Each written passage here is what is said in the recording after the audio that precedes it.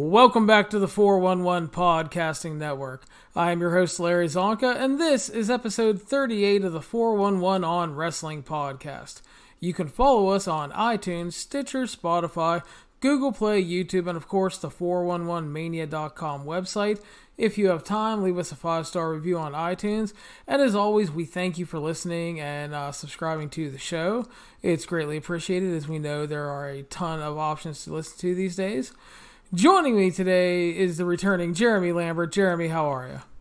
Oh, I'm glad to be back and to watch wrestling, getting caught up on everything after missing a couple of weeks, but glad to be back, buddy. I am glad to have you back. Thank you. That sounded, your voice cracked like you were not sincere. No, that was me trying to get a drink of water into it at the same time. It was like a question, like you were Ron Burgundy reading off the teleprompter there. And not good. Classic Dan Patrick show humor there, but yeah, it's no. Very glad to have you back. It was good though. I got to do a couple shows with Steve, and I hadn't talked to him in a while, so he did a good job filling in, and we got to reconnect a little bit. And now you are back. Bitter Steve Cook. I know. So, but he's become a bitter old man lately. Yeah, well, it happens to all of us. It's understandable at times, but what are you gonna do? Very fair. Wrestling, depending on what you watch, can be not so good right now. But we're going to talk about some good stuff later on in the podcast because we got the G1. That's right. We're going to talk a little Raw reunion. We're going to talk about Seth Rollins trying to be the company man, and lots of G1 stuff to catch up on in audio form, and it should be a good time. But yeah, that is the plan for today. So Jeremy, we'll start off with Raw reunion, and guess we'll just kind of go through the show here. We started off. John Cena was back. Love John Cena. And he kind of joked that he had been gone for a while, and everybody seemed to love him.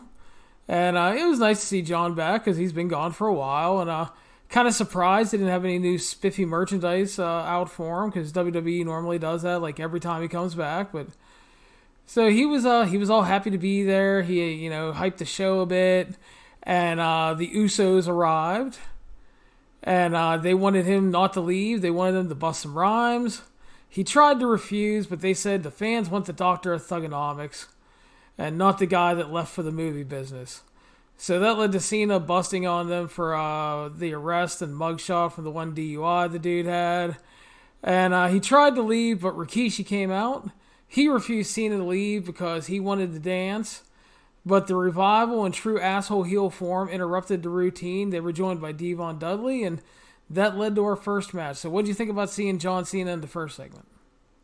I always love when John Cena returns. I know people, you get sick of him and everything, but every time this guy returns, he makes the show feel special again. And he's like a bona fide Hollywood star now. It's not like he's doing, straight to DVD movies and stuff. Like he's doing big time movies, and so he feels like a big deal when he is there. I'm a sucker for the Doctor of Thugonomics gimmick. I like the rap that him and the Usos did, and I thought this was a good use of somebody like John Cena. You put him in there on the mic with an established tag team like the Usos, and another team was just very good on the mic. Like the Usos promo work might be the best of any tag team in wrestling right now.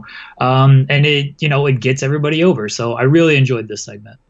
Yeah, it was nice to see John back. There was a lot of speculation on if he would actually make the show or not. And it was a nice, not really surprise because it was announced earlier today, but in a way, it was a nice surprise to have him back. And yeah, it was a good way to start it off because you get him out there early because he likely had to go for filming something because I know he pretty much left right afterwards. And so, I mean, yeah, you get him out there, you get a little segment in with him, and yeah, I mean, it was nice to see him back, and it was a fine opening segment. You're underselling my man John Cena here. The GOAT, the all-time GOAT. Okay there, Corey Graves, Michael Cole. But, so that led to our opening tag match, which was the Usos versus the Revival in a non-title match. Apparently, Rikishi and Devon were supposed to get physically involved, but there were many legends throughout the day that were not physically cleared to compete, and apparently Rikishi was not healthy enough and physically cleared to do a stink face. Yeah, that's not a good sign. Yeah, it's probably bad, but They had a match a little under 8 minutes. The Usos won. A solid tag match, which will likely lead to a rematch at SummerSlam. It's fine. These two teams can do better. Wrestling wasn't really the theme. Are we going by the show segment by segment? We're going to take 5 hours to do this show. No, we'll kind of breeze through it. It won't take long. Okay. Yeah, I'm going to skip a lot of the backstage stuff, but random backstage stuff. Although we did have some hilarity with the 24/7 title. Truth and Carmella were interviewed. Drake's wife distracted Truth. Drake won the title. The Godfather arrived, and the best part was he got Charlie to dance. You can't say ho, though. Yeah, he couldn't say ho train. He just had to do the everybody aboard and let the crowd say it. But at least the crowd said it with him. So that was good. Drew McIntyre beat the shit out of Cedric Alexander for beating him last week.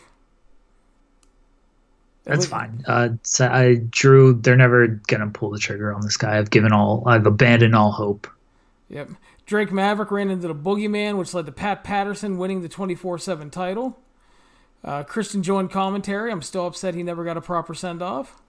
Yeah, Christian, get this man in the Hall of Fame or something. There's always a big Christian mark, and they didn't give him that big send-off. This guy should be a bigger legend than they treat him, and God knows they need like stars who actually feel like stars nowadays. Well, the worst part is technically his send-off was that segment with Edge and Seth Rollins and them when Seth Rollins threatened to like break Edge's neck with a chair, and he's like, "You two guys are retired." And that was like the first time on screen it was mentioned that Christian was retired, and that was like forever ago. But like, yeah, he never got a proper send-off, which sucks. But he joined commentary. The Viking Raiders killed Ryder and Hawkins in under 3 minutes. Good squash for them. They're just, hopefully they eventually do something with them because they're awesome. Yeah, I'm fine with these squash matches.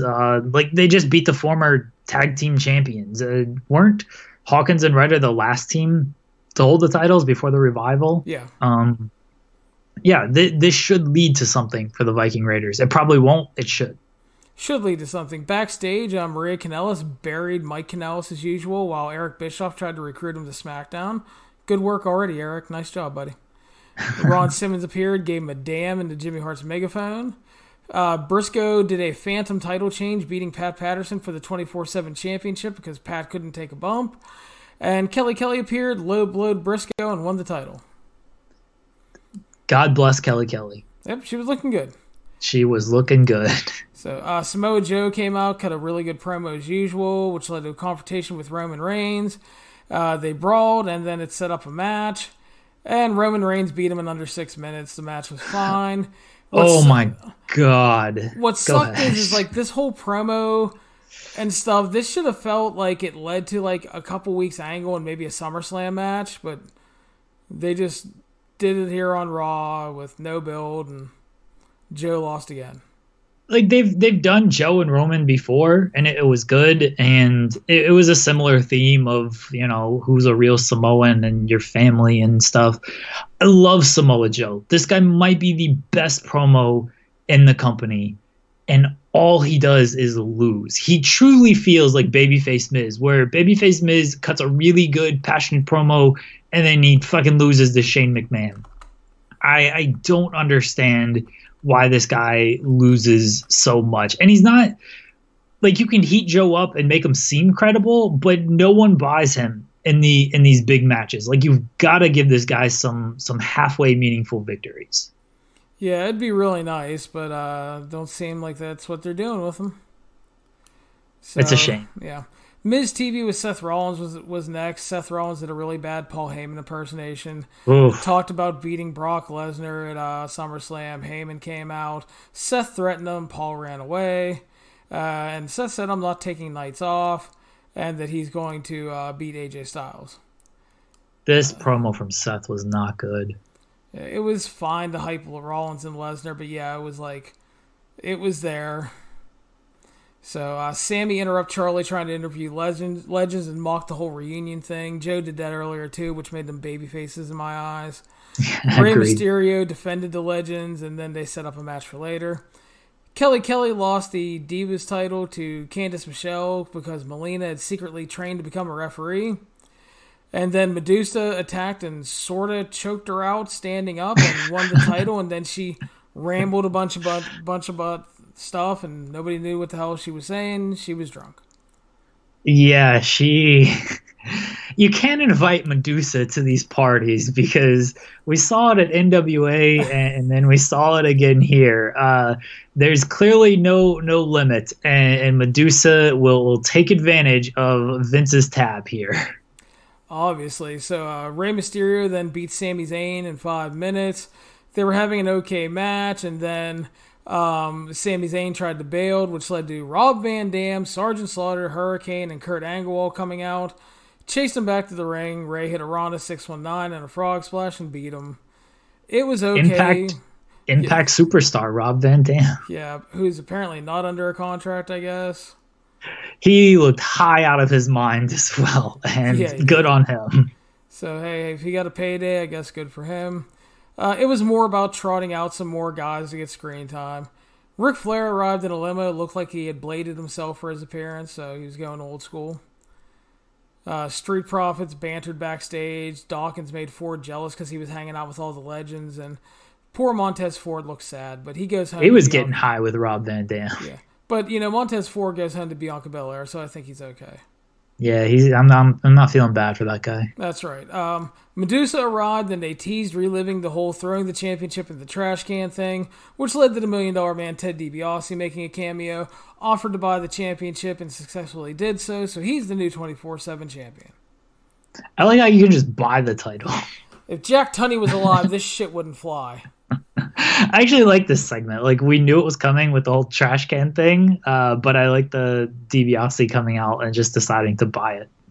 Yeah, that was funny. So, U.S. champion AJ Styles battled Seth Rollins. Seth ended up winning by DQ. They were having a match. The OC, now they're being called, got involved, which led to Seth's angry uncle, Shawn Michaels, and Hunter Hearst Helmsley arriving to even the odds. They finished the match. It was a DQ. DX and the OC hit the ring. They teased Too Sweeting each other because AJ said, "We're the same, brother," and they were like, "Nope," and gave him crotch chops, which led to a short brawl, and then Road Dogg, X-Pac, Scott Hall, and Kevin Nash, who did not get NWO music and are just apparently DX flunkies, now arrived. Road Dogg said that they're the OGs. The Click tells him to get to stepping, and the OC left. And then Seth got to do the big, "If you're not down with that, suck it" line.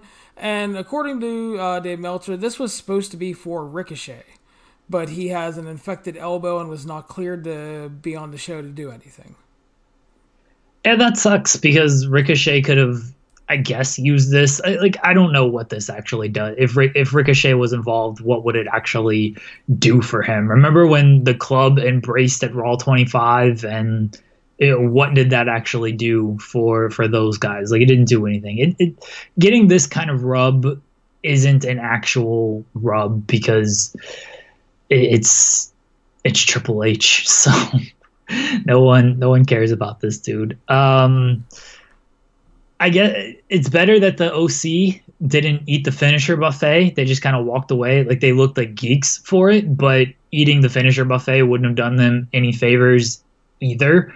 It would have just been cool if they just took out all these old fuckers and, actually got some guys over. But that's too much to ask. Yeah, that's not the goal of the show, man. I'm not allowed to get the current roster over. So, Drake Maverick beat Ted DiBiase up inside his limo to win back the 24/7 championship. The Geeks chased him away, which led into the Mick Foley segment. He did this cheap pop. Drake and the Geeks ran through. Foley vowed to win the title later that night, but that did not happen because Bray Wyatt arrived and choked him out with the mandible claw. The only new guy to really get over on this show over anybody of note. Yeah, this is what this show should be used for if you're going to bring back these legends. And Bray looked like the biggest star as far as the current roster goes on the night because he actually took out a legend. And I'm sure this was like a Foley idea, just being willing to put someone over. And I wish more of the legends like had this mindset or were asked to do this because it'd be very useful if, again, like the OC just like, why the fuck can't they beat up Road Dogg and Waltman? Waltman will bump for people still. Hall and Nash can fall over maybe. like, why can't you put some of these guys out like that? This was good stuff. I love this segment. Yeah, definitely. I wish it could happen a little more. Like, I'm not saying you need to sacrifice every fucking legend, but I think what the point we're trying to make is just the fact that there's a reason when these people come back that everybody goes, well, none of the current stars are as good as these guys, and that's because they're never allowed to, and they're not allowed to look on their level or really get over on them. And the Bray Wyatt thing was like an aberration. It like never really happens that much. So the fact that it happened was at least good for him. So I was happy about that.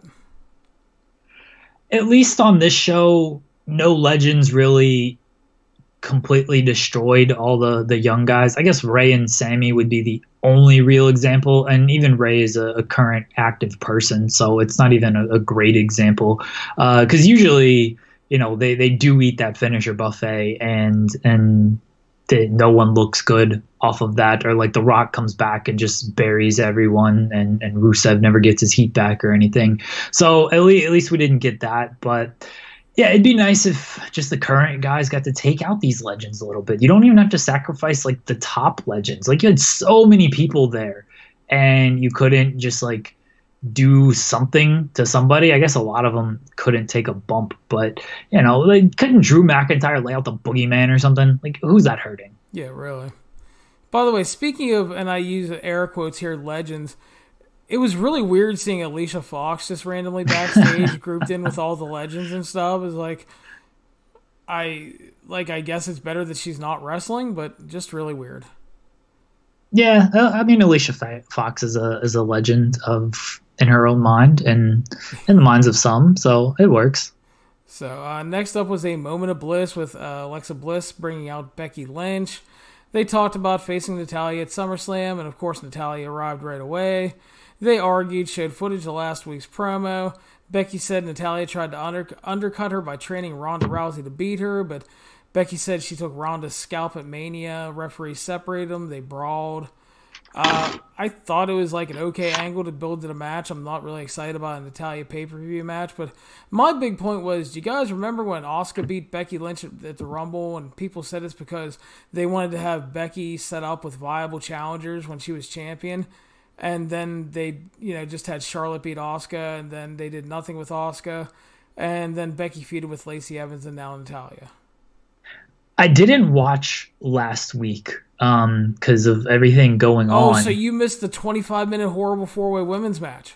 I missed it, and I had no desire to rewatch it. I saw Natalya won and was going to be challenging Becky at SummerSlam, and I legitimately thought it was a joke. I was like, there's no way they're actually doing this match. Like, they cannot do this match. And then I forgot it was in Toronto, and I'm like, oh my God, are you kidding me? Like, she's getting this match literally because this show is in Toronto. Like, if this show is in Los Angeles, you're not putting Natalya in this spot. And it's funny because Becky or Charlotte is going to get the Trish Stratus match, it looks like. And it's like, you couldn't give Becky that match. You give her Natalya. I feel so bad for Becky. She was the hottest act in the company, male or female, through the last half of last year and the first part of this year. She main events WrestleMania. She beats Ronda Rousey, and they put her in fucking feuds with Lacey Evans, Baron Corbin, and Natalya, and stick her with Seth Rollins, who has no on-screen chemistry with, despite them dating in real life. This poor woman, she is just falling off a cliff with the shit they've given her. But apparently, if you listen to the naysayers, it's all Becky's fault because she's not that good anyway and wasn't really over. Yeah, imagine getting good matches out of Lacey Evans, who had worked like 5 matches on the main roster before all of this. Like, no, Becky is great. Like, she got herself over. She could work. Like, go back and watch the Charlotte and the Asuka matches. Like, she's really good. No one's getting over facing Lacey Evans. Like, that Charlotte Lacey Evans match on SmackDown or Raw, whenever it was, like, that match sucked. You're going to tell me Charlotte's not good because she had a terrible match with Lacey Evans as well? Well, apparently that's the case, Jeremy. I don't get it. People are stupid. Yeah. So Drake Maverick was trying to escape with his wife in a limo, but R-Truth pinned him to win back the championship, and then he hopped in the limo and peeled away with Drake's wife, and poor Drake was left there thought he was talking to his wife and said, "It's going to be okay, honey," and then realized he was talking to Carmella, and that poor bastard. Carmella is like the best friend in the world, because I saw people say like, oh, well, Kelly won the 24/7 title. Women can win the title. What's Carmella waiting for? Maybe she's just a really good friend, people. And she proved it here, because Drake was holding on to his wife and Carmella kicked his hands. And then as the limo sped off, Carmella's just left standing there. If this all leads to Carmella finally getting sick of it and winning the title, it's the best storyline WWE has done in years, and that's including the Kofi storyline. Yeah, I love the Carmella Truth pairing. They're just fun. So, and they're over. Friendships in wrestling. Yeah, who the fuck knew friendships can work in wrestling? Yeah. So, Braun Strowman then killed a young man in 45 seconds. It was glorious. Darby Rhodes. Actually, in my recap, his name is Jeremy Boots and Tights. Oh, so it's my brother. Yeah. Okay. He looked like Darby Allin, and I guess his last name was Rowe, and Corey Graves said Rhodes, and they all had a great laugh over this, and Michael Cole just could not contain himself. And I don't know if it was an accident or not, but yeah. Good shit, pal. So, but it was a great little squash. I mean, just Braun hit all his shit. He tackled him, threw him across the ring a few times, hit a big boot, gigantic choke slam, and yes, this young man died. So, good stuff. And then we closed out with the big toast of Monday Night Raw. Ric Flair came out. They did not give him a live mic, which was probably for the best. Unfortunately. And then a bunch of the legends arrived on the stage. Hulk Hogan came out. Let me tell you something, brother. Great to be back here. Jack, Hulkamaniacs. Tampa's awesome. Thanks to fans. Steve Austin arrives. Gets like the biggest pop of the night. See Steve Austin. Heads to the ring and poses, busts out his coolers, it's beer time, plays to the crowd. Yeah, everybody loves Steve Austin, I'm no different, but I mean, he gave a nice little speech about everybody being his family, and the road and ring crew included, and the fans, and he hung out with Hulk Hogan and recorded a podcast, drank beer and ate sushi, listened to Ric Flair stories, he drank all the beer in the bar, then he went and ordered a bunch of room service, met with Ron Simmons, and then a bunch of other dudes, and he had a good time because he didn't want the night to end. And then they were closing the show out, and then Steve Austin randomly decides he has a story to tell about Gerald Briscoe with like under a minute left. They were talking about being in South Africa, and then he realized time was running out, so they all drank, and the show ended with a big final cheers, and everybody looked like they were having a good time. I like how Austin, he's like, I got a minute left. Let me go into this story about Gerald Briscoe. That's not going to have a conclusion. This man did not care. And I mean, why should he? He's Steve Austin. I was waiting for like Undisputed Era to attack. Foolishly, I didn't actually think it would happen, but I was like, oh man, this is the time to shoot this angle. And, you know, nothing happened. They sent everyone home happy. Like, fine. I don't like this self-indulgent nonsense. Like, Austin gets away with it because he's Steve Austin, and yeah, we're all Steve Austin marks. If Roman Reigns comes out there and cuts this exact promo, like, isn't he buried for just being like a WWE kiss ass and you know, just putting everybody over and using a bunch of buzzwords? Like, if anybody on the current roster cuts this promo, even if John Cena cuts it, like, they're just looked at in a different way. But Austin cuts it and people are like, it's Steve Austin, who gives a shit? It was whatever. I don't like the self-indulgent stuff though. I wasn't around for the Fight for the Fallen review, but that final segment with the Elite donating the check and stuff, like, I didn't care for that segment. And I get it, you have to do it, but I don't want to see it. Like, tell me how great you are by putting on an actual product that I like and enjoy, not by saying how great you are and, you know, throwing a bunch of charity money and stories and buzzwords at me. Yeah, that would have been nice. So, overall, Jeremy, what did you think of the show?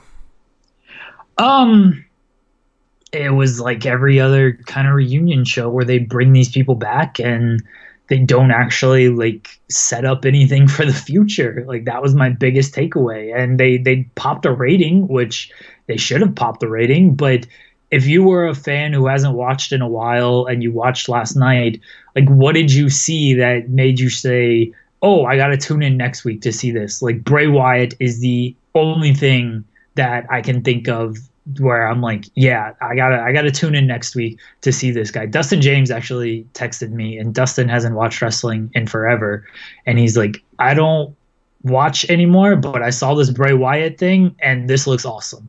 And that's really the only thing I can point to where you're like, yeah, this is something I'm tuning in to see next week. Everybody else just, all right, it's stuff happening, but nothing that's holding your attention or engaging with you. Yeah, I was not a fan of the show. Like I wrote in my review, WWE is basically burning through all of its panic moves before they even get to Fox. Last December, they admitted that they had issues, specifically with the live events. They promised to change and fix them, and they haven't. Houses are down. The ratings have been stagnant. So they brought in Heyman and Bischoff. They sort of ended the brand split with the wild card rule. They broke the emergency glass and brought the Undertaker back, and they put the title back on Brock. And then last night was we got to bring every star back for one night show to pop a rating. And they did get the rating up. And I'm sure, well, listen, here's the other thing too. Is like, I'm sure that there are a lot of people that really like the show. And that's great if you really like the stuff. And some of the nostalgia stuff was fun. But it totally came at the wrong time, in my opinion, because you're 3 weeks out of SummerSlam. And I'm sorry, it's still a big pay-per-view. I think your program should be focused on building to that show. And so you had the potential for the bigger audience, and you got it here. And I think you wasted it because you didn't shoot any kind of major angle to make the most out of it. To put over a current star, to make people tune in for next week. I mean, what is it going to mean next week? I mean, who got over? Who really got elevated? Who came out looking better than they went in? I guess the best argument is Bray Wyatt, but other than that, it's just nobody. It was just the same nostalgia fest they always put on, and for me, it's become diminishing returns. I lived through the era. I about died when Sami Zayn said watching this show was like watching the Attitude Era through the Face app. Best line of the night.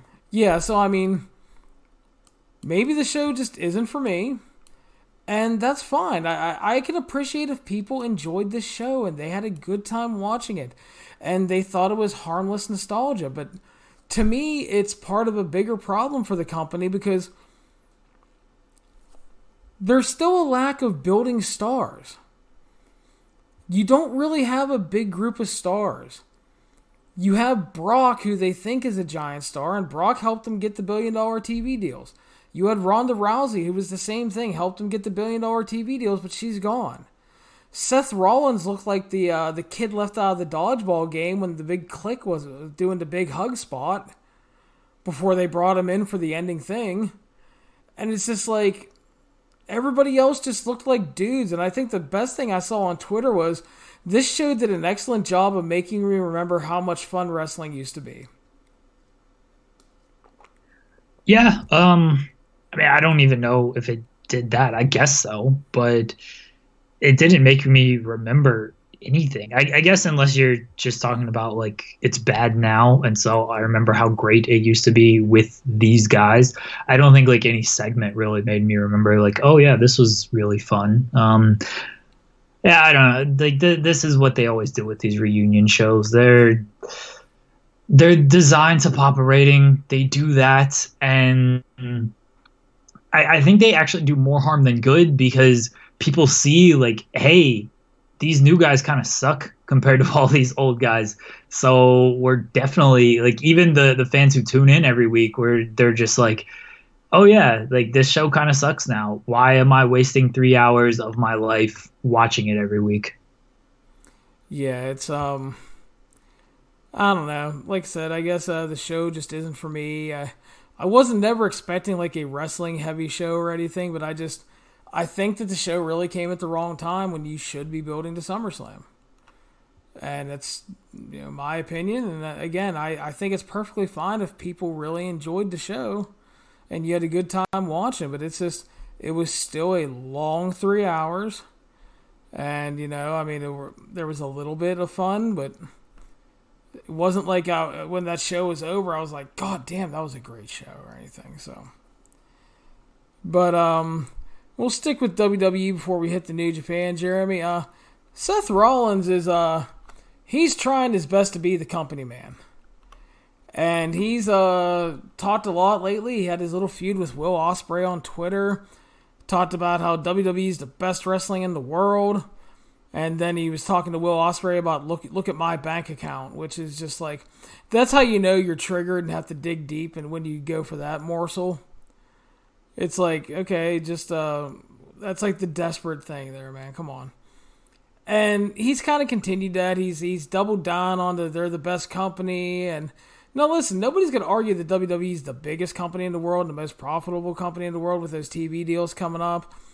But you're going to sit here and try to say that you have the best wrestling in the world, and that's just not the case, especially with the G1 happening right now. And then he sits there and he's trying to talk down to guys like Ospreay, and he's like, I've been where you are, and you've never been where I've been, so you don't know what it's like. And, correct me if I'm wrong, but I'm rather positive Seth Rollins never worked in New Japan. Now, I think when he's saying that, he's just talking down to indie guys. But he never worked New Japan, so don't sit there and... Dude, Seth isn't even like a top 10 guy or 15 guy in New Japan. No offense. I mean, if we're counting NXT, I'm not sure Seth is a top 10 guy in WWE. Dude, there was an argument a couple weeks ago that he's not even like top 5 on 205 Live. Yeah, that's true. So, I mean... Yeah, but I mean, what do you think about Seth Rollins? Company man, or is he a triggered company man? I don't have a big issue with this compared to everyone else. I've seen a lot of people just trying to dunk on Seth Rollins, and like what do you want him to say in these interviews? Like, he's not going to say, oh yeah, like, we're a really good wrestling product, but if you want something better, go watch New Japan. Like, that's he's not going to say that shit. Does he take it a little too serious or get triggered? Yeah, probably a little bit. Like, the whole Ospreay argument was dumb. At least he realized that was dumb and apologized for it. Like, Seth is clearly emotional and passionate about what he does and the product that WWE puts on, and he's the face of the company, so he's got to defend it. So I don't hold that against him. Like, who hasn't tweeted emotionally when you're passionate about something? Like, we've all been there. So I don't hold any of that against him. People want to compare him to Roman would never say this, or John Cena would never say this. Like, it's a different era, especially compared to John Cena. Like, John Cena didn't have to deal with any competition when he was on top. Like, who was the closest? Maybe TNA for a bit. Like, New Japan was not nearly as hot as they are now. AEW didn't exist. There was really no competition. So Cena wasn't fielding questions about, hey, how, what do you think of this wrestler in this company and all this stuff. Even Roman wasn't fielding those questions too much. And Roman definitely gave more diplomatic answers, and Roman knew how to stay off of social media during a lot of this stuff, so he wasn't tweeting emotionally. Seth is just a different guy. I really don't have an issue with what he's been saying. It's made for good content, and hey, that's fine by me. I do think some people are actually it's wrestling. There's a chance he's actually working a little bit at this point. He's like, oh, they want headlines? I'm going to give them headlines. I'm going to keep WWE's name out there and stuff. Like, all right, people are going to criticize them, especially reporters and stuff, but we're still watching the product. And it might hurt. Other fans might see it. It might turn off the product. Those fans probably aren't watching it all that much anyway nowadays. And even if Rollins gave a politically correct answer, he's not going to bring them back. Like, the actual product being better is how you get more people to tune in. Like, Seth Rollins isn't alienating fans by saying any of this stuff. Yeah, and I largely agree with what you're saying. It's the thing is like you said, he is a company man. He's one of the top guys. You can't expect him to go, you know what, we are okay, man, but goddamn, I watched the New Japan show the other night, and those fuckers were awesome. I mean, he's not going to say anything like that, even if he might think that. He's not going to say he watched something else that was better than his product. He's going to defend his company. He's going to defend his position, and I'm largely fine with that. It's just the way he says some things just comes off really bad. Like, I died at the whole talking about Moxley, and now he's trying to take food off my table.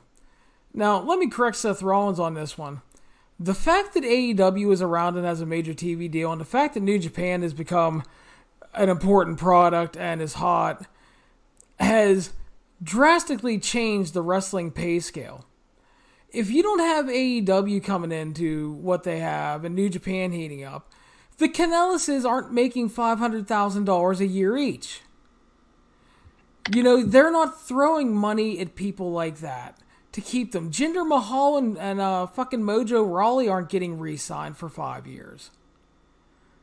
The reason that your friends in your company are making more money is because of these other companies and because Vince doesn't want to lose.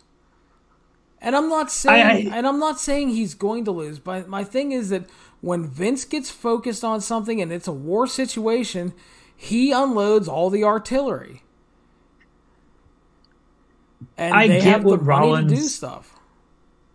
Yeah, I get what Rollins was saying there. You know, it's a competition. Like AEW, they are in a way taking food off of Seth Rollins' table. Like they're gonna steal fans, and they've got this TV deal. Like they're coming for that spot. And if they do, like WWE is not in danger of losing money or going out of business or anything. But if you look at it in terms of a war, like this is what's happening. Like, all right, sure, Mojo Rawley is getting more money and Jinder Mahal's getting more money. Like Rollins is probably getting a bigger downside whenever his contract is up. What's he making off of pay-per-view and the network right now? What's he making off of, you know, television? What's he making off of live events that are doing like 500 fans? Like that's not a AEW issue. Like they were losing these fans before AEW became a thing. But AEW is not going to help them with their fan base. It needs to be just a better product. I really, Vince is taking food off of his table because the product isn't good right now, and that's hurting business overall. Again, I don't have an issue with these comments by Rollins. He doesn't say things in the most thought out way, and I think that kind of makes him more human in my eyes. But he says things. He's always been kind of a dick. Like, just go back and watch his promos. This guy just like kind of acts like a dick all the time. So I'm not surprised that he's making these kind of dickish comments as well. I don't know. I like Seth Rollins. I think he's been far more entertaining with these headlines than he is on screen right now. I love this gimmick on screen, honestly. Like, make him this like dickish heel. He sucks as a babyface. Yeah, and, you know, it's like, I get why he's doing it. I get why he's defending the company, but it's like, I don't know. Like, I'm sure he's very happy because he wanted to be in WWE. I'm sure he's making great money. But I also sit there, and when I listen to some of these comments, I almost wonder, like, is he a little jealous of Jon Moxley? It's possible. Because, I mean, yeah, Moxley left on his own accord, and I know some people don't like to hear this, but he became the hottest thing in wrestling. And he's had great matches, and he seems completely happy and reinvigorated. And I mean, Seth Rollins is stuck there working with Baron Corbin and bad on-screen angles with Becky Lynch, and he's feuding with Brock again. And I don't know. Again, he may be perfectly happy, and that's fantastic. But I mean, I don't know, every once in a while I kind of read the comments or listen to the tone of his voice in the interview, and it's like, I wonder if maybe deep down, maybe he is a little jealous. And I mean, that's normal, I think, of just being human and everything, but it's I think it's an interesting theory, you know? It's possible that he's jealous. I think Seth Rollins almost looks at this as like a new challenge because fans are going towards AEW and boosting them and boosting New Japan. And like, I don't think Rollins is a dumb guy. He probably notices that, yeah, maybe this isn't the best pro wrestling on the planet, but I have to say this regardless, because what else am I going to say?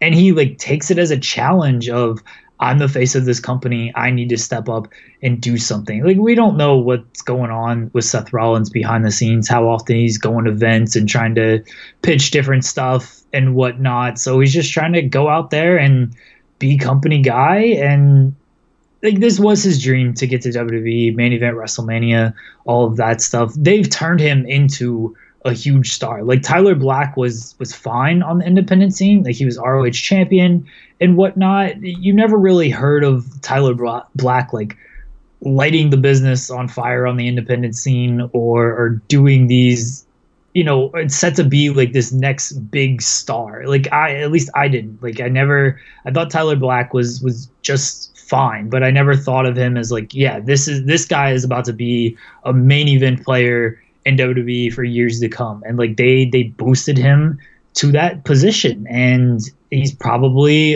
grateful for that, and probably feels like he owes Vince and WWE a lot for that. So it's tough to get into the mind of Seth Rollins based on media comments that may or may not be like scripted out for him. Yeah, and honestly, like, to me, it's like, it makes for great headlines, which is good for business and all, but I kind of wish that everybody would just shut the fuck up about the other companies and just make your own goddamn product really good. Yeah, I completely agree. This was another thing that I didn't like at Fight for the Fallen, is Cody's out here like, you can't counter program this and all this stuff. Like, all right, cool, just put on a good product. And that was your worst show of the three as well. And I mean, not to like make it all about money, but you donated $150,000, and like, that's a big contribution. But when WWE donates shit, like, they're giving like millions and stuff, and you're backed by a billionaire. Like, you can't give more for this giant check. Like, don't tell me like you can't counter program this, and then WWE can easily counter program your charity efforts. Yeah, I just want everybody to focus on their own damn shit and fix your own problems, and because that's the thing. I mean, I think when people focus on their own stuff and try to make it better, it's just better overall. And people are like, "Whoa, don't you remember the Attitude Era?" And like, ECW took cheap shots all the time and blah blah blah. It's like, yeah, and it became annoying after a while, to be honest. Especially when it just became like everybody doing it. Like, oh my god. The worst thing about WCW during that whole time was every motherfucker that came in had to give the "back when I was in New York" speech. And it's why do you think WWE actually kind of won the war? It's because outside of Waltman, like, who really took shots at Bischoff that jumped ship? Like, they just came in and they were WWE guys. And meanwhile, if you jump to WCW, you had to cut the promo. You whatever you did in WWE like had to be mentioned. Obviously, Bischoff was giving out results, and like always, like, Bischoff went on television and challenged Vince McMahon to a fight. I guess DX did the invasion, but that was actually really smartly done, and not just, hey, let's take a cheap shot. That was, hey, let's put on like this show long skit where, if WCW was smart, like they would have actually let them in. But like, it wasn't like just some random cheap shot and, hey, let's do a shoot promo because we were unhappy in this promotion. It was, let's make this part of our television and show everyone that these guys are kind of pussies. Like, just focus on your own shit. Like, you don't need to mention the competition. That's what got TNA in trouble. They fucking had to mention WWE every single week, and it's like, all right, knock it off. Like, don't do that stuff. And WWE is treading dangerously with, I guess they're not outright mentioning AEW, at least not on screen, outside of Sami Zayn's weird little comment. But talking about it so much in the media, and I get you're going to have to be asked questions about this stuff, and you got to come up with some answer. Like, there's a difference between the Triple H answer, where it's very stock, and the Seth Rollins answer, where he goes very in depth and tries to like bury the other promotions. Yeah, and my thing is, it's like, WWE, when you look at the roster of talent they have overall, they have way too many talented people for this company not to be better. Behind the scenes, in front of the scene, everything. This company should be so much better. And that's what I would like them to focus on. Just focus on being a great company. I think AEW has a ton of great talent. I want them to focus on that and putting on a good alternative. I don't give a shit about Cody bashing thrones and talking about counter programming and all that bullshit. Just put on a good product. If you put on a good product, people will find you. You have a good television deal. It's not like you're stuck in Impact's position where you're on Pursuit and Twitch. They're expanding their coverage on Twitch. Well, yippee. Good for them. I mean, I feel bad for them, honestly, but I mean, yeah, it's just focus on your own shit. Make your own stuff good. Speaking of good stuff, Jeremy, we're going to move on to that right now. We're going to talk about the G1 Climax Tournament, which is ongoing. And it has been really, really fucking great so far. And we're going to kick off with coverage of Night 2, because we've already covered Night 1. That was the Dallas show in the U.S. Night 2 kicked off with Juice Robinson defeating Shingo in almost 15 minutes. Your thoughts? I've binge watched all these matches in the last 2 days. So as I was telling you off the air, my takes are piping hot because I've put them in the microwave, but they're maybe not so fresh. But at least everything is fresh in my mind. I love this match. I thought Juice was great. Shingo, proved he can step up and compete with the heavyweights. Not that was really in anyone's doubt. A little surprised that Shingo lost, because I thought they would want to establish him early on to show that he can beat these heavyweights. And Juice he's going to be around the mid area in his block. But they wanted to get Juice off to a hot start, because he's been not so hot in the G1. So I get that there. But overall, like a great match. And I think, all right, maybe I question Shingo losing a little bit, but not like anything to where I'm like, this is an outrage. Yeah, I thought it was a little odd. I thought Juice would lose here, but because he kind of notoriously gets off to a slow start. But yeah, I thought it was great. Like you said, Shingo stepped up. He shows he can go with the heavyweights. Juice was, really great here as well. Just everything clicked. And for the opening of the B block, I thought it got them off to a great hot start. And yeah, nice to see Juice pick up the win, and he's looking fired up in this tournament so far. Yeah, Juice.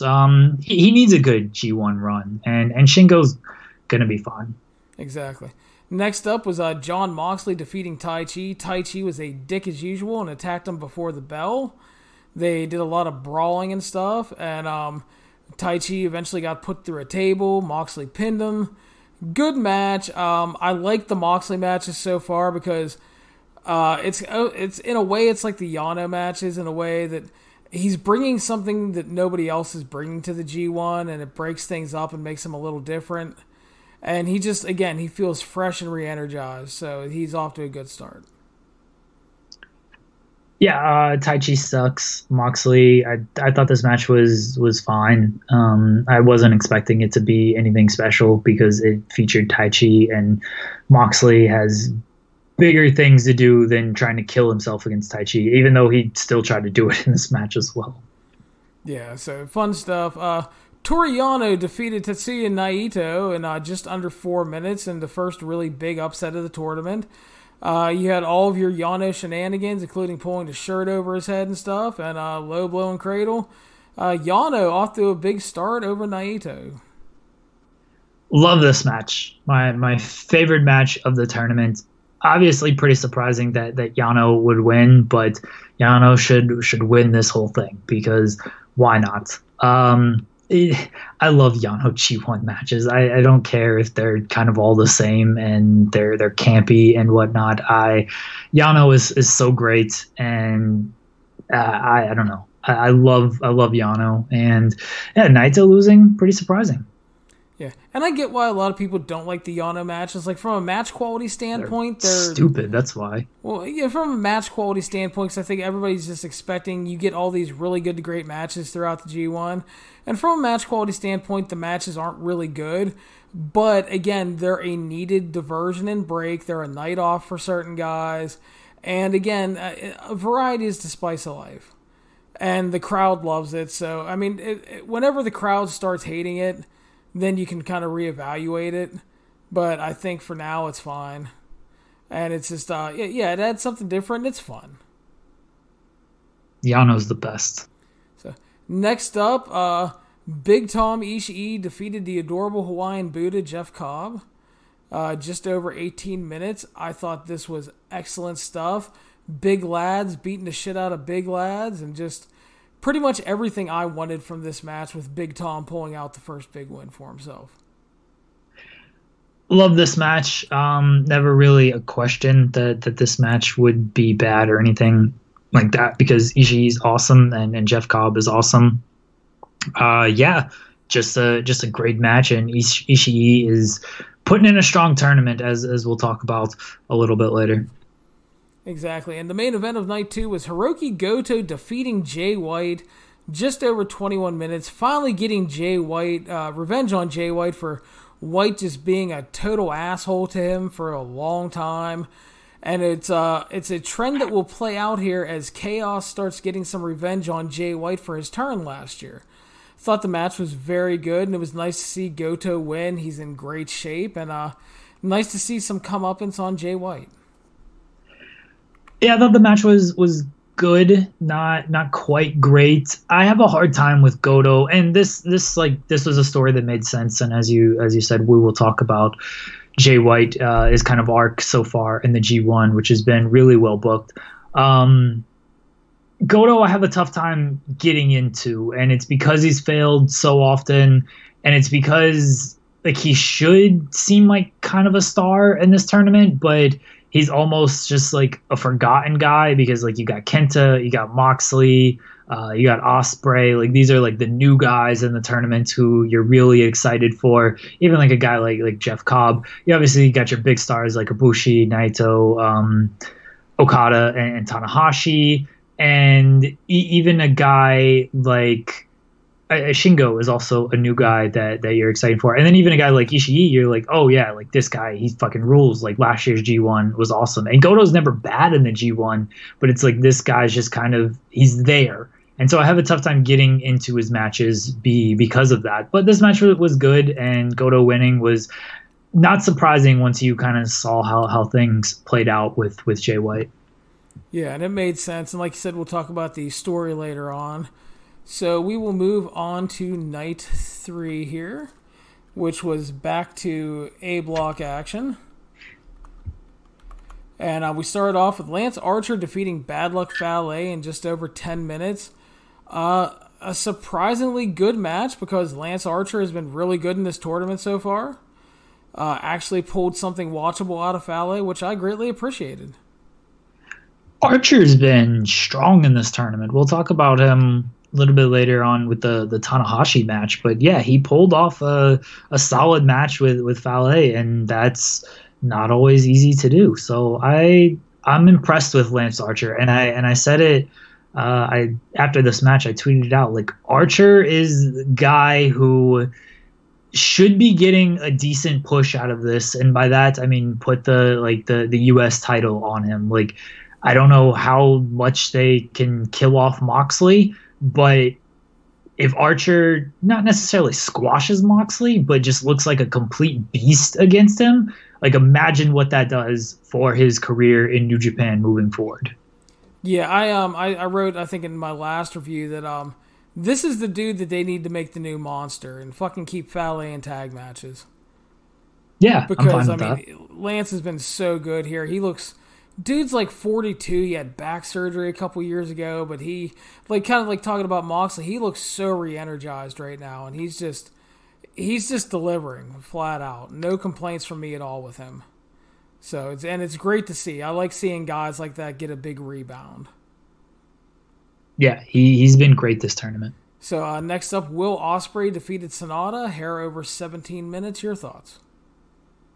Good. I mean, Will Ospreay fucking rules, so not a surprise there. Sonata, we'll talk about his tournament a little bit more moving forward. Like, he's not winning, but he's putting on really, really great matches, and he's kind of I don't know if he's putting it together in the ring because he's always had this ability, but he's really turned it up a notch in this tournament. I still wish they would just do a little bit more with him as far as a singles run, because he's kind of run dry with the tag team. I mean, the whole New Japan tag team division's run dry. But like, I see Sonata as a guy who can hold the Intercontinental title very respectably, and like, they don't seem to see him that way. And I hope this G1 run, which has been really good so far as in-ring match quality and even like getting over, like the guy's getting over as well. He's getting really good responses. So I hope this does a lot for Sonata. Yeah, I mean, it's Ospreay and Sonata. Like, it's going to be great, and it was great. Yeah, I thought it was excellent. Just some incredible athletic stuff between these guys. And just everything seemed to click for me. And like I said, Sonata, he's delivering. And I would like to see them do more with him as well. But, yeah, especially because the tag scene is just so dead there and means nothing. It would be great to see him do something else. So, yeah, an IC title run would be really cool. Just whatever, man. As long as it gets them in the mix of something different, a chance to keep delivering. Next up, Okada defeated Zack Sabre Jr. just over 12 minutes. I thought this match was great. I also thought it was refreshing to have Okada in the middle of a card and kind of work a shorter match and a slightly different style match. He's obviously, Okada's great. Zack Sabre Jr. is fucking great. They work really well together, and this delivered for me. The match did not count as Taka was not there. Fair enough. I miss Hype Man Taka. I always love Zack Sabre Jr. He's one of my favorite wrestlers to watch because he's just so smooth.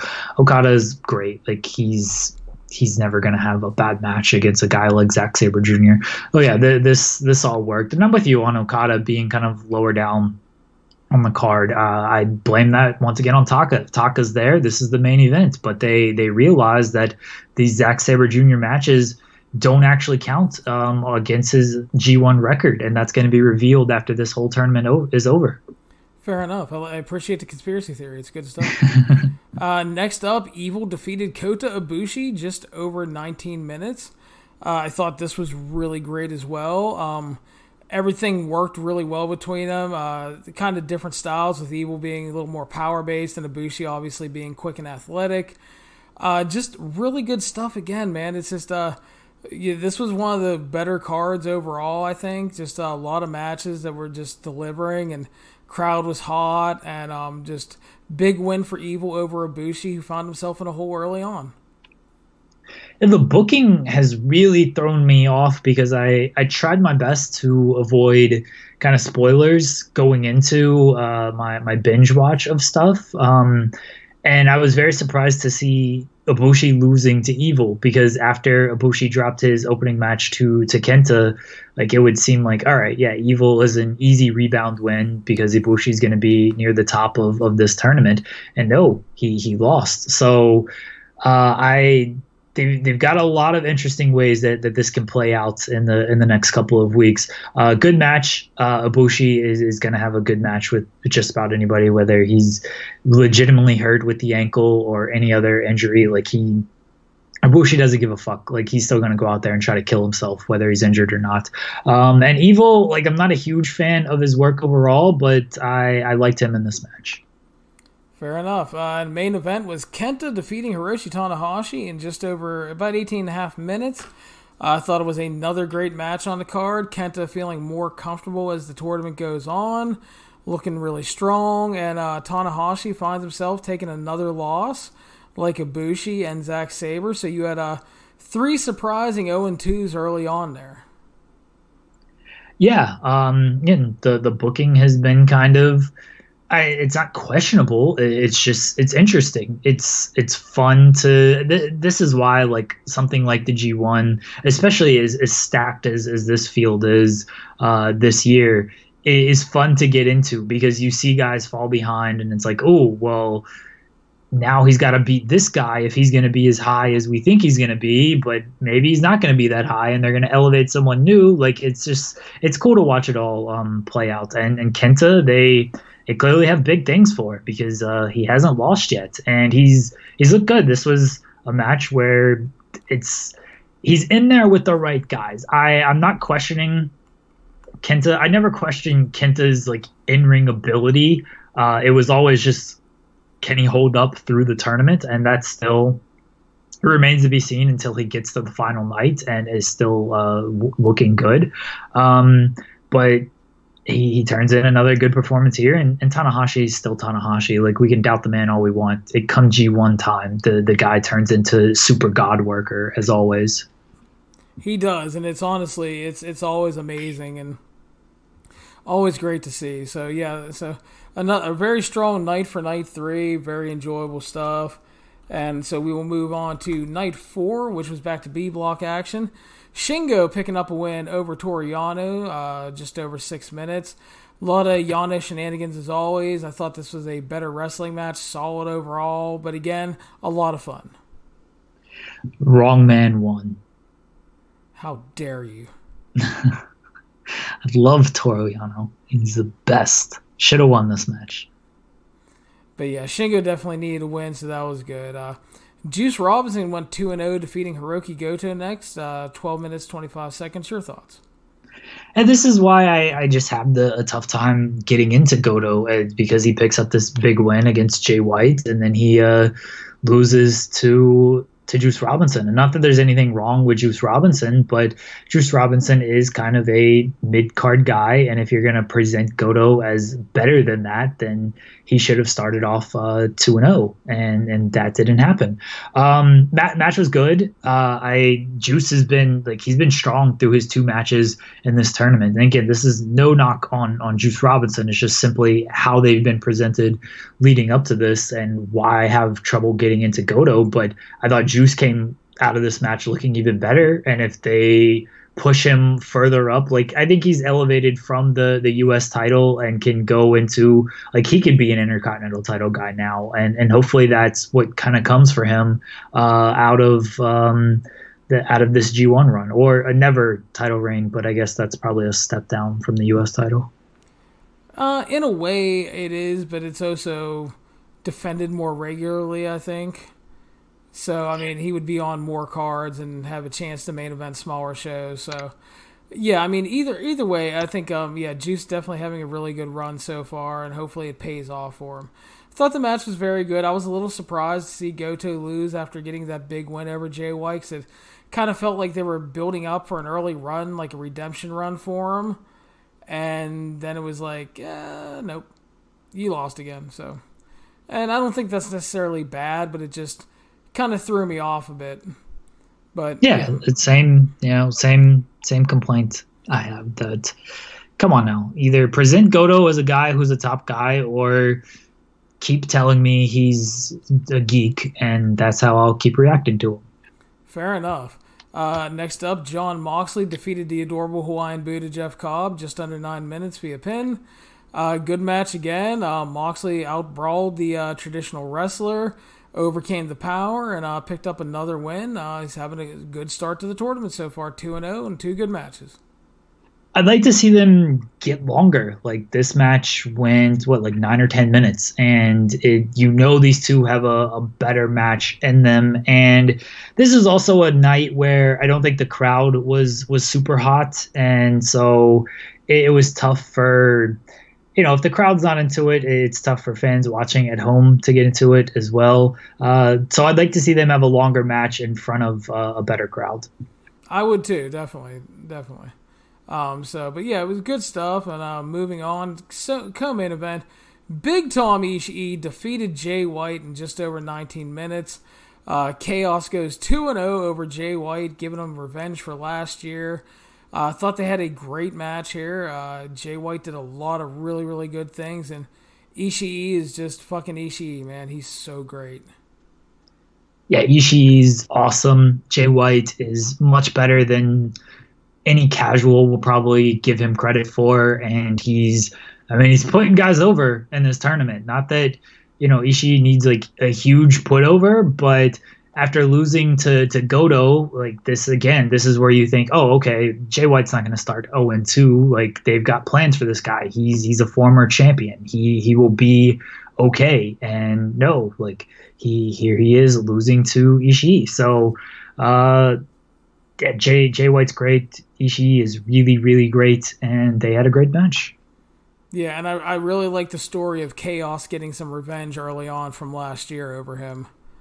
So and, I like that booking. And the main event was Tai Chi defeating Tetsuya Naito in 21 minutes via pin.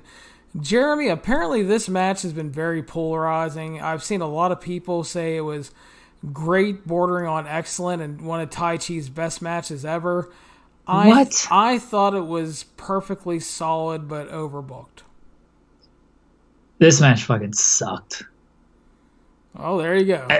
As a main event of a G1 show, like, this match sucked. I think when we did our like bangers preview a while back, like I remembered the match they had for the Intercontinental title, and you know, they did that whole ordeal where Taichi killed Naito, and then it looked like the match was never going to happen, but then Naito, God, that whole thing was terrible. Like, I don't know what it is with these two. They just keep them away from each other because Taichi looks terrible every time. Naito just doesn't seem like he gives a fuck, and it's not good. I hated this match. Yeah, Taichi busted out the Iizuka Iron Fingers and picked up the win. Yeah, I was not a fan of this. I know some people seem to really like it, and that's cool. If you really liked this match? I saw there was a bunch of people in my review telling me I completely underrated it, and they thought it was great. And you are outing yourself as just the biggest New Japan stan in the world, because this match was not good. Yeah, I thought it was solid at best. It like you said, especially for a main event, just under-delivered for me. So. But, Taichi sucks. There you go, Jeremy. Don't hold back.